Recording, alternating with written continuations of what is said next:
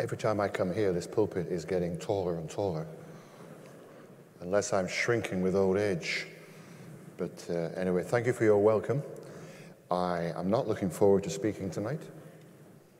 I spend my life speaking and talking about God's Word, and I try to be as biblical as possible. And then when people give you a topic to speak on, you go, that's interesting. And then when I saw it was emotional doubt, I too had doubts. I deliberately didn't listen to your last Sunday evening talk so I wouldn't be biased. And ever since I've been told that I should be speaking on emotional doubt, I've been thinking about it, thinking, what on earth do I say on such a subject like this? I don't think it's preaching. I think it's more talking. My understanding of preaching is declaring the truth of God from a portion of His Word. But I trust that what I say will be helpful. Before we go any further as I speak on emotional doubt, I want to say three things.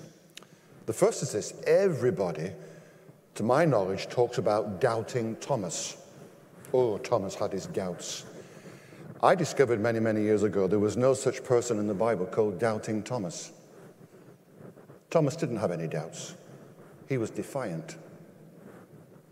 He said, unless I can take hold of his hand and put my finger there, unless I can grab hold of him, I won't believe.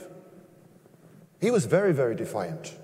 And then along came the Lord Jesus, who revealed he understood all that had been said when he wasn't there. And Thomas felt very humiliated. So I don't think we can build our case on doubting Thomas. There's no such character. He was defiant. And who hasn't been defiant with the Lord? And secondly, I believe it's okay to doubt. It's all right to have doubts. So you may come with your doubts. Well, I'm not going to stroke them, but it's okay to have them. When you are nervous about saying something, you find someone who said what you want to say and quote them. Dr. Lloyd Jones in Spiritual Depression said, doubts are not incompatible with faith. Some people seem to think that once you become a Christian, you should never be assailed by doubts, but that is not so. Peter still had faith as he panicked in the storm. It's true, isn't it? At least he got out of the boat. At least he was walking to the Lord Jesus. He panicked, he doubted, but Jesus did not turn his back on him. He reached out to him and lifted him up. And I've come to realize, and I'll show you tonight, that you may spend your entire life struggling with emotional doubts. It's all right. It's okay. And the third thing to say is this: we need to differentiate between doubts and unbelief. Doubt is stumbling over a stone as you walk the Christian road and you find yourself flat on your face going, I didn't anticipate this. Unbelief is seeing the stone there and kicking it. Doubt can't believe, but unbelief refuses to believe. And doubt is honest. I'm having problems here, but unbelief is obstinate. Doubt is that looking for light. I want to get an answer to this. It's bothering me. Unbelief says, I'd rather live in the darkness. I don't want an answer to this. And when it comes to doubting, I think there are two kinds of doubts. There are doubts that take place in our head. And we call those academic doubts. And so I have people who say to me, I really struggle with the book of Genesis. How could God do this? And I said, I've got problems with the book of Genesis too. I struggle with why it took God so long. And then I realized that we're perhaps on a slightly different plane, and people have real academic problems and they struggle in their heads. I'm really struggling to understand that. And then there are those doubts that we have in our heart. And I don't know which is harder to deal with, doubts in the head or doubts in the heart. Westminster Chapel, a well-known place in the history of English Christianity, is where Dr. Lloyd Jones was. Before him was Campbell Morgan. Campbell Morgan comes from a small village called Tetbury. And he went to college to train for the ministry, and he came from a Christian home. And when he went to college, he began to hear about Darwin and Huxley, Spencer. And this man who'd been brought up in a cocoon Christian environment where nothing really was questioned, suddenly found himself in a theological college where all these things were being thrown in his face. And in the end, Campbell Morgan wrote, and I quote, "I reached a point in my Christian life when I was sure of nothing." And I trained in a college which was liberal. That's another story, but I believe it was right that God put me there. But I trained in a college where I saw people come in full of strong belief and leave out not having a clue what they believed. It was said of Descartes, the only thing of which he was certain was his doubts. And one has come across many kind of people like that. But what about God's people? I'm always intrigued by two comments at the end of Matthew's gospel and Luke's gospel to do with the resurrection. We're told in Matthew chapter 28 that when the disciples saw the Lord, they worshipped him, but some doubted. Isn't it incredible? Here's the Lord Jesus, the resurrected Jesus, and the bulk of the people are worshiping him. Some are saying, I'm not so sure. How do you put those together? And then Luke chapter 24, verse 38. Here's the resurrected Jesus speaking to his disciples. He says, "Why are you troubled? And why do doubts arise in your hearts?" So here are people in the presence of the resurrected Jesus. He says, why have you got doubts in your heart? So again, I'm showing you it's possible to be within arm's reach of Jesus Christ and still have doubts. You say, have you ever had doubts, David? I'll tell the young people. We're having a meeting and they're quizzing me about certain things. And yeah, there have been times when I've had emotional doubts. I have to say, I don't mean in an arrogant sense. I've never had academic doubts, because if God is God, he's God. If God says he's all-powerful and he was here before anything, who am I, with the brain the size of a split pea, who am I to question God? No, if I have problems in my Christian life, it wouldn't be sort of academic head sort of doubts.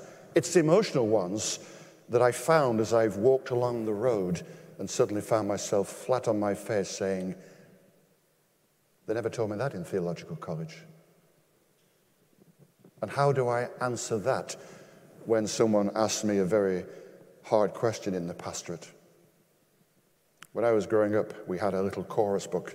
Remember the days? Perhaps some of the young people don't realize, but you used to go to church and you came in through the door and they gave you a book. If you were kind of moving, you got two books. The traditional hymn book and then a chorus book. And I used to go to Sunday school every Sunday afternoon at 2:15, and we sang a few choruses out of CSSM chorus book. Number 1, a little talk with Jesus makes it right, all right. In trials of every kind, praise God, you'll always find a little talk with Jesus makes it right, all right.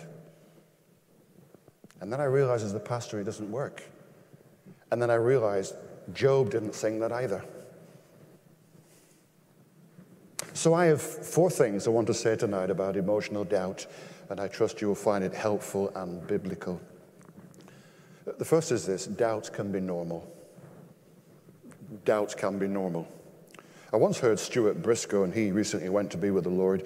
He said he'd never had a second's doubt in his entire Christian life. And I thought to myself, well, you are unique. Because I don't know too many people who've never at some stage in their life not had a doubt, and some have wrestled with doubts throughout their entire Christian life. And you know, when you turn to God's Word and honestly deal with the Word of God, you're absolutely blown away by what you find. I mean, the most significant person probably in the Old Testament is Abraham, the man of faith. We talk about the faith of Abraham. And when Paul expounds Romans, he goes back to Abraham, man of faith. And the just shall live by faith, just like Abraham. So here's this man who believes God. And God said, through you, I'm going to bring a great nation. Wow. And then he goes down to Egypt. And he's afraid that the people down there will want his wife and bump him off. So he says, she's my sister. I don't think my wife would have taken that graciously. Sister, my boy, you come here. Sister or half-sister, I'm your wife. Where's the faith there, Abraham? And then God promised this great nation through his loins. So he sleeps with the maid. What kind of great faith is that?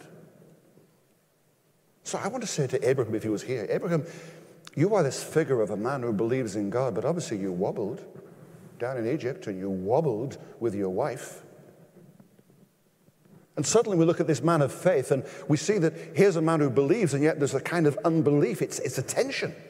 Isn't that life? Then you've got John the Baptist. He stands by the River Jordan and says, behold the Lamb of God who takes away the sin of the world. Wonderful. In 6 months, he's sending his disciples to Jesus to say, are you really the Messiah? Really? And so Jesus just says to his disciples, just tell him what you've seen. Did John wobble? And if you've ever read Pilgrim's Progress, you've got to read Pilgrim's Progress, a most wonderful book. As you read your way through Pilgrim's Progress, you find that Christian and hopeful find themselves in Doubting Castle. Yeah, that's one of the few castles that's not owned by the National Trust. You don't have to pay to go in. And when you go into Doubting Castle, you find this giant called Grim. I love that kind of stuff, Grim the giant in Doubting Castle. Why did John Bunyan, over 400 years ago, write about Doubting Castle and this giant called Grim? Because he knew 400 years ago, Christians sometimes find themselves in Doubting Castle. Even Christian and hopeful, in the grip of Grim the giant. And then as a pastor over the years, I started pastoring in 1985. Before half of you were born. Do you know there was life before you were born? You may find that hard to believe. There was no life before I was born, but and over the years I've been pastoring, haven't stopped since 1985. Boy, I've seen many things in the pastorate. And I've dealt with many, many people. And I've seen people who have been very strong in the Christian faith and doing very, very well, and then suddenly it's like a cloud begins to just come over their life. And you can see those doubts coming into their mind. They're not as fervent and boisterous and evangelical and ebullient in their faith, and then they start to miss. Then you say to them, what's the problem? What's the problem? Sometimes it's a personal tragedy, sometimes it's a moral failure. Sometimes it's outside pressure, sometimes it's unanswered prayer. And these things make people ask themselves serious questions like, do I really believe this anymore? Am I a hypocrite to carry on pretending I believe it when I'm struggling with doubts? Is Christianity really for me, or have I made a mistake? Maybe you said that.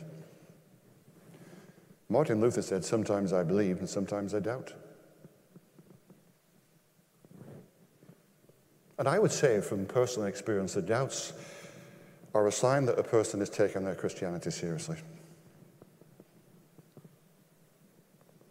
It means they're wrestling with the real issues of life. That's why I love the book of Job. The book of Job is not about healing. If you read your way through the book of Job, not once did Job pray for healing. In fact, no one spoke about healing at all in the book of Job. The book of Job is a man wrestling with God. And at the end of the day, I'm not all that sure Job even got an answer. It's a matter of, Job, I can't answer this for you because you wouldn't understand, but do you trust me? Do you trust me? And I've come to realize that there are many things in life that are too big for me to understand, and if God explained them, I couldn't understand. I don't even understand DNA. There are times when I don't even understand my wife. And there are times when I don't understand myself. So how can I understand God? But God says, David, I'm not asking you to understand. Do you trust me? And so the book of Job is a man wrestling with God, and at the end of the day, God gives Job a glimpse of his power and basically says, Job, do you trust me? Lord, I've got to the stage that even if you slay me, I'll trust you. That's why I love the book of Psalms. I mean, I'm not making a cheap swipe at modern hymns. We sing modern hymns in our place. But so many of them are celebratory to the point that it gets boring. Because life isn't all celebration. And as a pastor, one of our ladies died on Thursday. We've got another man suffering with severe cancer. And when you're pastoring people and looking out on them, grieving, coping with death, facing eternity, you can't always be celebrating.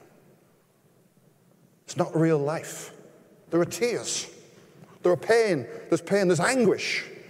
And I just sometimes wish some of our modern songwriters would just put this celebration on one side for a little while and deal with real issues, because that's why I love the book of Psalms. Lord, where are you?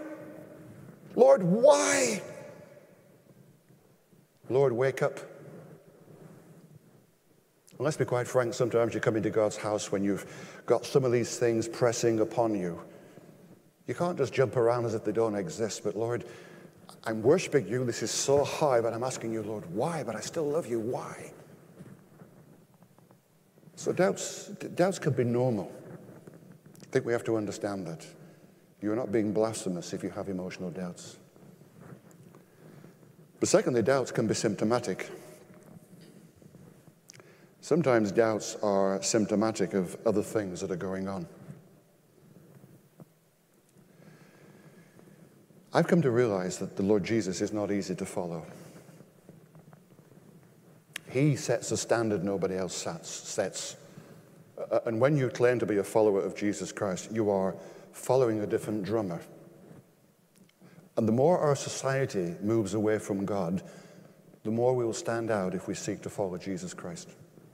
Folk will go, well, you're an alien. You believe that? Where do you get that stuff from? Oh, I get it from the Lord Jesus.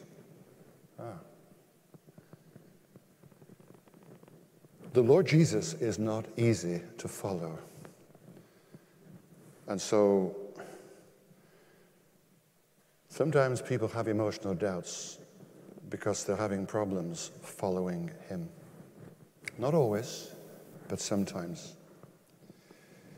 Dietrich Bonhoeffer said on one occasion, when Christ calls a man, he bids him come and die. Die to self and to live for Christ. And it is so easy to put your hand up and say, I'm a follower of Jesus Christ. But when the claims of Jesus Christ begin to bite in your life, it's very easy to have an emotional crisis and go, I'm not so sure about this. But really, what the issue is not doctrine, it's discipleship. It's problems following him. Now, I've mentioned some of the things that throw us off course. It's called life.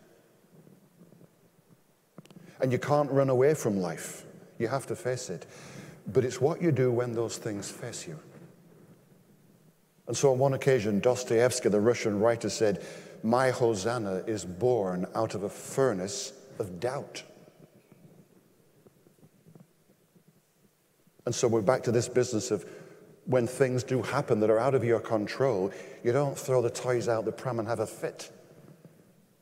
You worship through the tears and say, Lord, there's a hallelujah coming out of my heart, but it's not easy. But I still love you.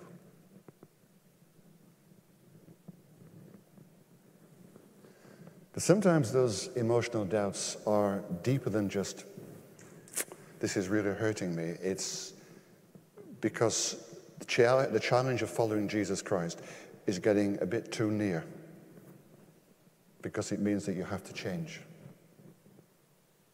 And I've discovered over the years that sometimes people who just abandon Christianity don't abandon over doctrine, they abandon over morals. They want to carry on living as they're doing, but pretending they believe in Jesus, and suddenly that point comes, you can't carry on living like this. It's one or the other. But what happens is that they throw out this smoke screen. Well, I'm having problems. Yeah, you are having problems in working out your Christianity, because that is not Christian.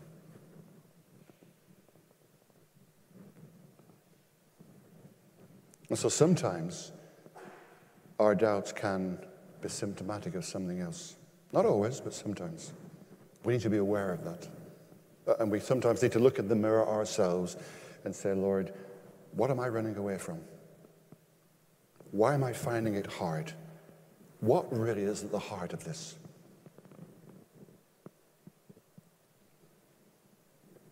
And the third thing I would say is that doubts can be very deceptive. Remember how in John's Gospel, chapter 6, many so-called disciples of Jesus found him too hard to follow. I mean, at first they jumped on the gravy train. And what a gravy train. Wouldn't you like to have seen Jesus at work? Here's a man who just speaks to the leprosy and it disappears. Here's a man who speaks to the dead and they listen. Here's a man who speaks to demons and they flee. Here's a man who speaks to the blind and they see. Wow, I want to follow that man. He's wonderful. I mean, I wouldn't mind a prime minister who could do one of those things.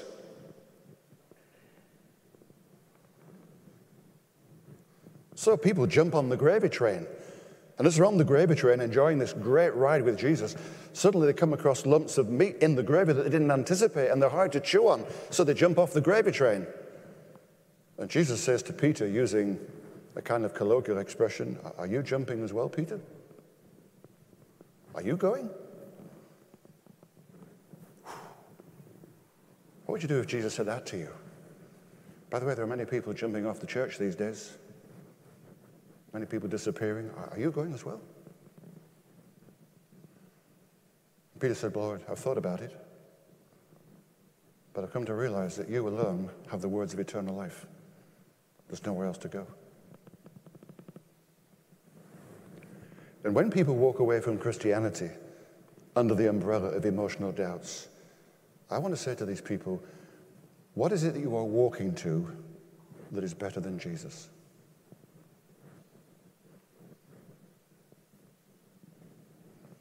You find me something better, and I'll believe it. But I tell you this, you will find nobody better than Jesus Christ. I've been following him for many years, and I love him. I love him. And you can pick holes in me. I've got more holes in my life than a Marks and Spencer string vest. And you can pick holes in the church, because every church has got faults. But you cannot lay a finger on Jesus Christ. He is perfection itself. And I say to people who've got emotional doubts, listen, I've got doubts, I've got issues. I live in the same world as you do. But listen, isn't Jesus Christ bigger than these doubts? Show me a greater gospel. Show me a stronger Savior. Show me a superior standard. And when I see what people walk out from and walk into, it takes my breath away to think that you have replaced Jesus Christ with this. You're having a laugh. Isn't it amazing that we all have our issues, and my issues are not your issues. And if I told you my issues, you'd go, and we bring him from England? And if you told me your issues, I'd say to my wife, I can't believe I go to Belfast for that. We've all got issues. And if you haven't got issues, you're in a family that's got issues. We all have issues that we wrestle with, emotional issues. But listen, it's not about issues and people. It's about Jesus. It's about Jesus Christ. And a Christian is one who says, Lord Jesus, you are Lord, and I trust you, and I'm totally committed to you, whatever the cost. And people walk away from that, and that's the Lord of your life. You believe in that? Remember how Jeremiah in chapter 2 described his people? He said, my people are like a farmer who had a field. In that field was this beautiful spring that was always bubbling water. But stupid farmer, he sells a field with this spring that's always bubbling 24/7, 365. He buys a field in which there's no spring, but there's a cistern that holds water when it rains. But the trouble is, it's cracked near the bottom. It hardly holds anything. And Jeremiah said, you have got rid of a field with living water for a field that is barren with a cracked cistern. You are cracked.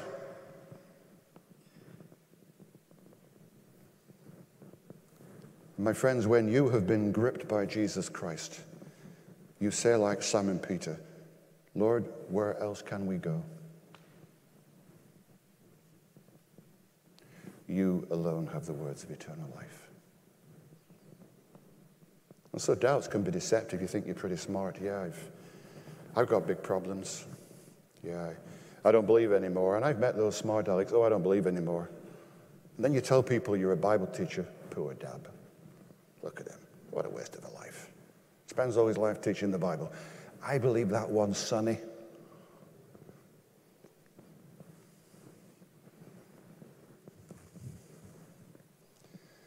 How deceptive. And the final thing to say is this: doubts can be positive. On 3 occasions since I've been married, I've moved. Just need to qualify that. I've moved house. Still the same wife. Moving is painful. Why is it painful? It makes you realize how much clutter you've got. And then the discussion breaks out, who is the cause of all this clutter? Who's the hoarder? Not me. Well, I didn't put it there. Why have you got so many pairs of shoes? Are you Imelda Marcos? Why have you got so many jumpers? I don't know. Where's all those ties come from? And the great thing about moving is this, that you have these kind of periodic times when you declutter in your life and you say, never again. Until you move next time, never again. And what is sad, that's what my parents said, never again. I feel like my parents. And one of the great things about emotional doubt is that it helps you declutter. A bit like COVID. Wow. I don't like talking about COVID because I hope it's in the past. But speaking quite frank with you, it's probably been the worst 2.5 years of my entire life as a pastor. I thought COVID was going to last a fortnight. So we closed the church for a fortnight, and I thought, this is great, 2 weeks off. You know? And when they were closed, I met with my elder, and we fellowshiped together and prayed. I thought, this is very nice, is this? And it went on and on. Is this going to end?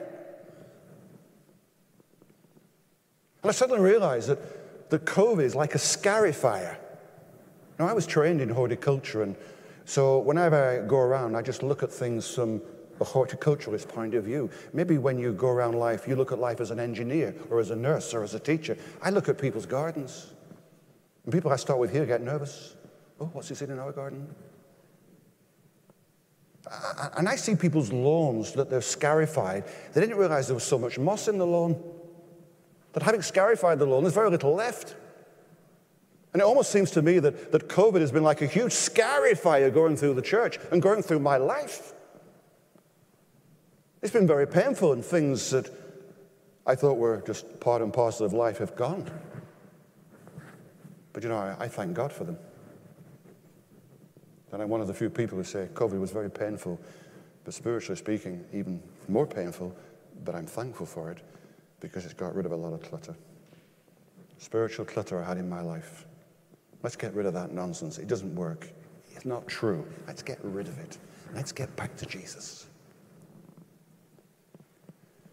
Remember how Nehemiah, in the book of Nehemiah, found a man called Tobias who was in the temple with all his rubbish.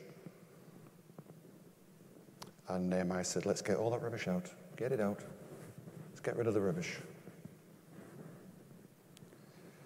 And sometimes a period of emotional doubt can be like having your life scarified like COVID. It sorts out a few things. And I've come to realize this. Number one, sometimes there is an answer to emotional doubt. Sometimes. And sometimes there isn't. But it puts things in perspective. And so I have a box in my mind full of question marks, questions I've not got answers to. And therefore, these doubts that come into my life through my reading Scripture and through living life and dealing with people, I've got so many questions, but I put those in a box. And my dear old Sunday school, bless him, what a simple man he was in the sense, just quietly taught God's word every Sunday. But when I was at college, he wrote to me every week. You try writing a letter every week. Every week, my Sunday school teacher wrote to me. He used to say things to me like this: David, don't let what you know be disturbed by what you don't know.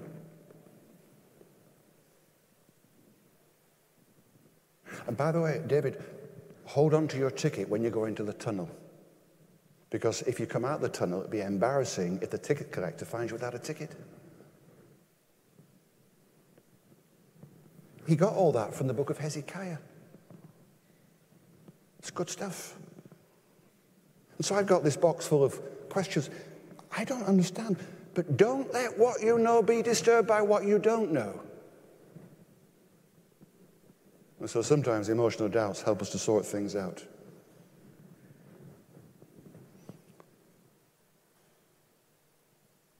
Secondly, emotional doubt makes you really ask, do I really love the Lord Jesus for who he is?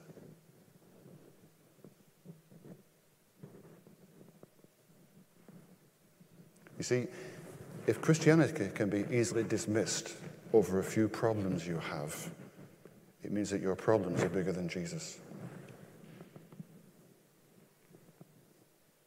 And I find myself saying, wait a minute, David, I've got some big issues.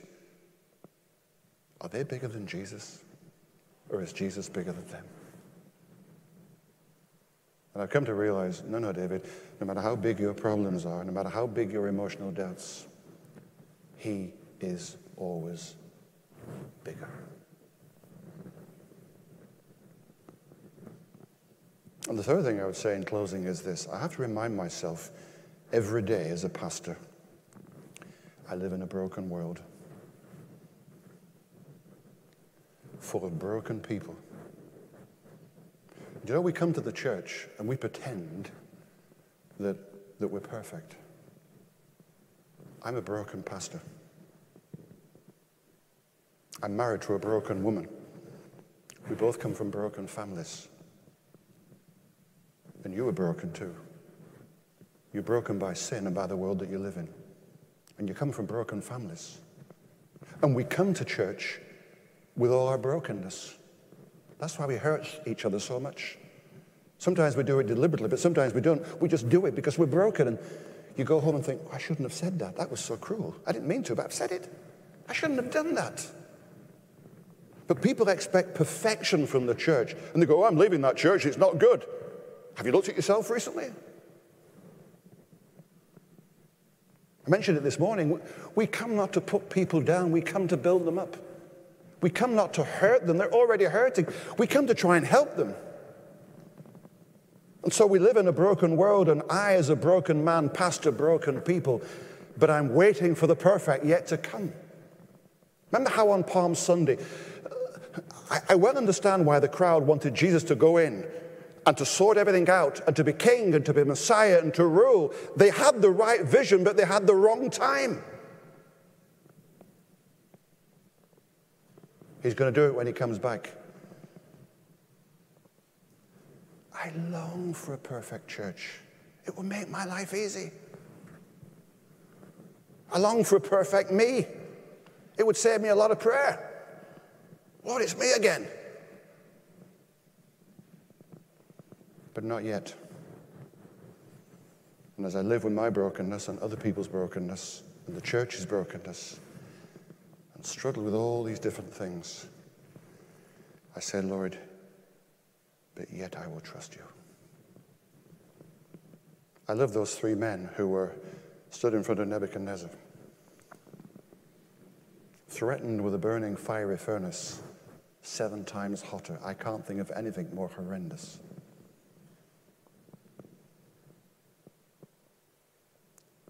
And Hananiah, Mishael, and Azariah, let's give them their Hebrew names, said to Nebuchadnezzar, our God can deliver us from this, but if not, we will still trust him.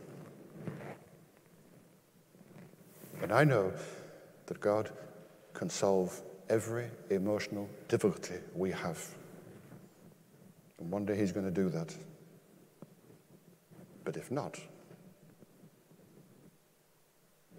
I will still trust him. I will still trust him. That's it. Emotional doubt. But what I find amazing is this, is that the Lord Jesus, when it came to the end of his life, having worked with broken men for 3.5 years, said to them, brothers, I've waited for a long time to have this meal with you. He didn't give up on them.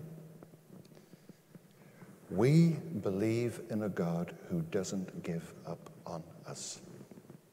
Even when we can't understand what he's doing, and sometimes doubt, rage within, he doesn't give up. But one day, he's going to sit down with us, and he's going to have a meal. It's called the marriage supper of the Lamb. And by the way, if you were perfect, think of how impossible you would be to live with.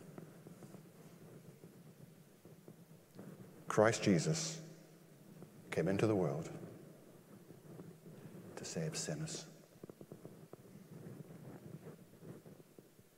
Thank God that is still the truth. Let's pray together.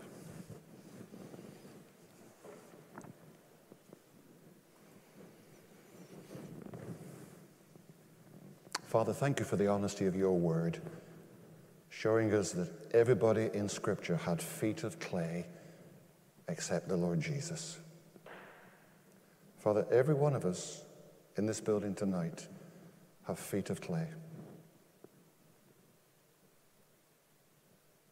And different things wind us up, hurt us.